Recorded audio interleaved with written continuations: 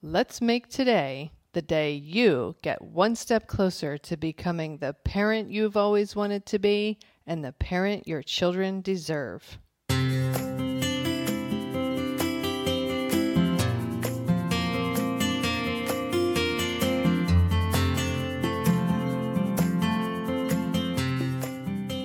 Hi, and welcome to Powerful Parenting for Today's Kids. I am your host, Erin Taylor, and I have wanted to help parents and children literally since I was 11 years old.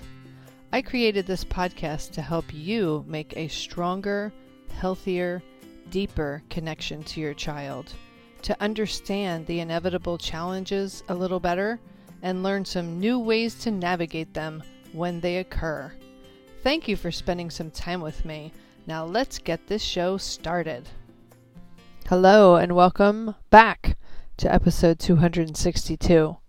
Today I wanted to talk about teaching teens to advocate for themselves. This is a vital life skill that our kids will need as they reach and go through adulthood. Last week, my daughter, who has been under a lot of pressure suddenly, she, if you've been listening to prior episodes, you will know that she tried out for her track team almost on a whim this year in 8th grade, and she made the team, and turns out she's one of the fastest kids on the team, so it's pretty cool for her. But she went from having volleyball practice, because she's still on the volleyball team that goes through the end of May. She went from having practice 2 nights a week to now having track practice 4 afternoons after school and then volleyball practice 2 nights a week. So her schedule ramped up suddenly last week, and her time management leaves something to be desired. It's something that she struggles with. It's a weakness for her. And so she wasn't quite prepared for the time crunch that she found herself in last week.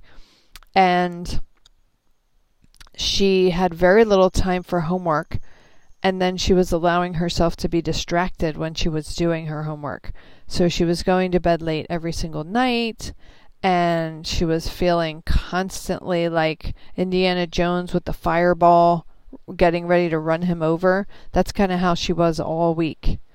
Well, another thing that she realized last week was that she did a project. One of the 2 things that were stressing her out for about a month was she had to write and prepare a TED Talk on a topic in her language arts class, and she chose to speak about kindness and how it can change the world, which I absolutely love. But she stressed about this for a month because she doesn't like public speaking. And so the writing of the thing wasn't that much of a challenge for her, but memorizing it and then getting okay with having to speak it was really consuming her anxiety, her worries, her attention. And so coupled with the track tryouts were coming up, and they're getting closer and closer and closer. And then she did the track tryouts, and then it was the worry of, oh my gosh, I have so many days left until I find out if I made the team. What if I didn't make it? I already told everybody. I'm going to be so embarrassed. So she was very, very consumed with these 2 things that were causing her stress and anxiety. Well, for the TED Talk a few weeks ago, she just did a TED Talk, I think, 2 weeks ago, but a few weeks prior to that, she was supposed to turn in her notes or something on the TED Talk, and then when it was her day to present, to actually give the TED Talk. So last week, she suddenly realized that she never formally turned in the notes for the TED Talk, and it was due about 3 weeks earlier. She was so stressed when she realized this. I mean, she was ready to crack. And so I tried to help her to understand that, this new schedule change that sucked up a lot of her time is causing her a lot of stress. And prior to that, she was stressed about the TED Talk itself and the track tryouts. So her ability to focus on things was somewhat limited. And so she was like, what am I going to do? I don't know what to do. My teacher's going to hate me. Oh my goodness. Now her teacher doesn't hate her. Her teacher loves her, and she loves her teacher.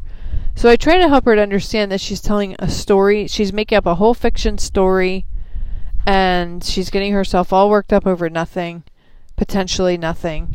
And she needs to talk to her teacher. Now, worst case scenario, she can advocate for herself, and her teacher will say, oh, well, sorry, you didn't turn it in, you get a 0. Or her teacher might work with her, or her teacher might offer her extra credit or something, but she won't even know until she talks to her teacher. So I helped her compose an email, which she labored over for about a half an hour, and she sent the email to her teacher. And then she agonized, waiting minute by minute until the teacher responded. She ended up responding, I think, a day later. Or actually, she responded later that night. So it was only several hours later.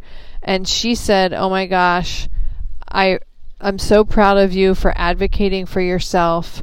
And she thought through the time when the notes were due, and she actually realized that my daughter was out of class that day because of being in band.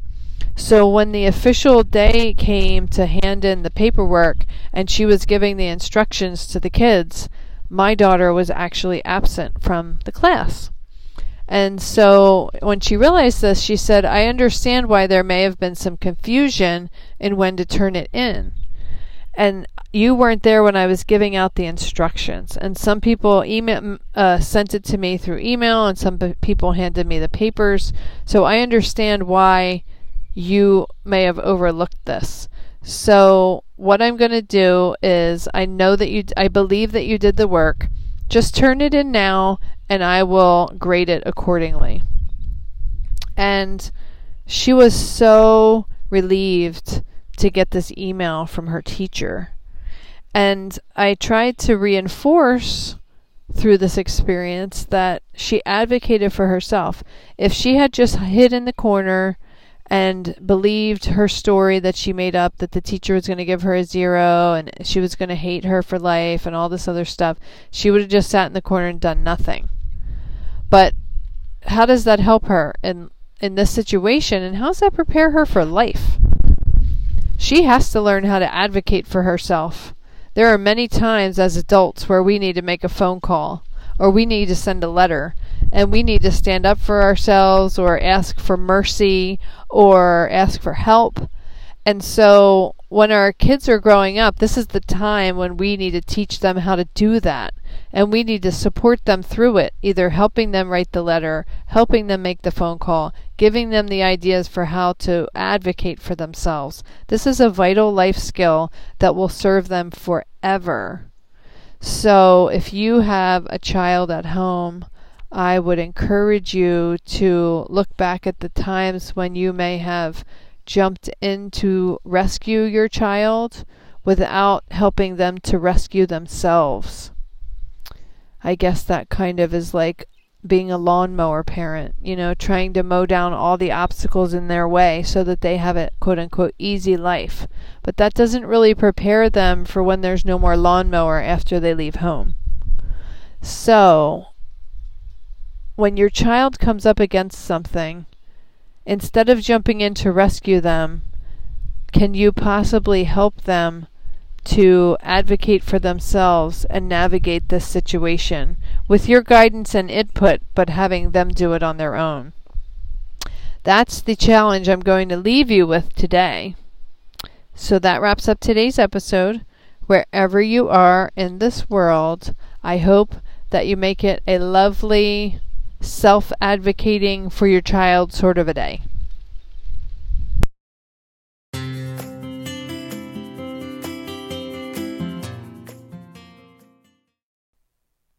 That wraps up this episode of Powerful Parenting for Today's Kids.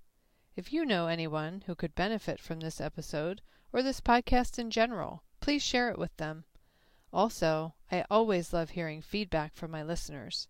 I welcome you to send me an email to erin@erin-taylor.com if you have any comments or questions that come up for you in an episode. Our children are our future. Parenting them is the most sacred task we will ever be asked to do. It truly does take a village to raise a child. Let's help each other to raise our children to be who it is they are meant to be. If at any point you feel like you need a little extra help and support, reach out to me. I am here to help you.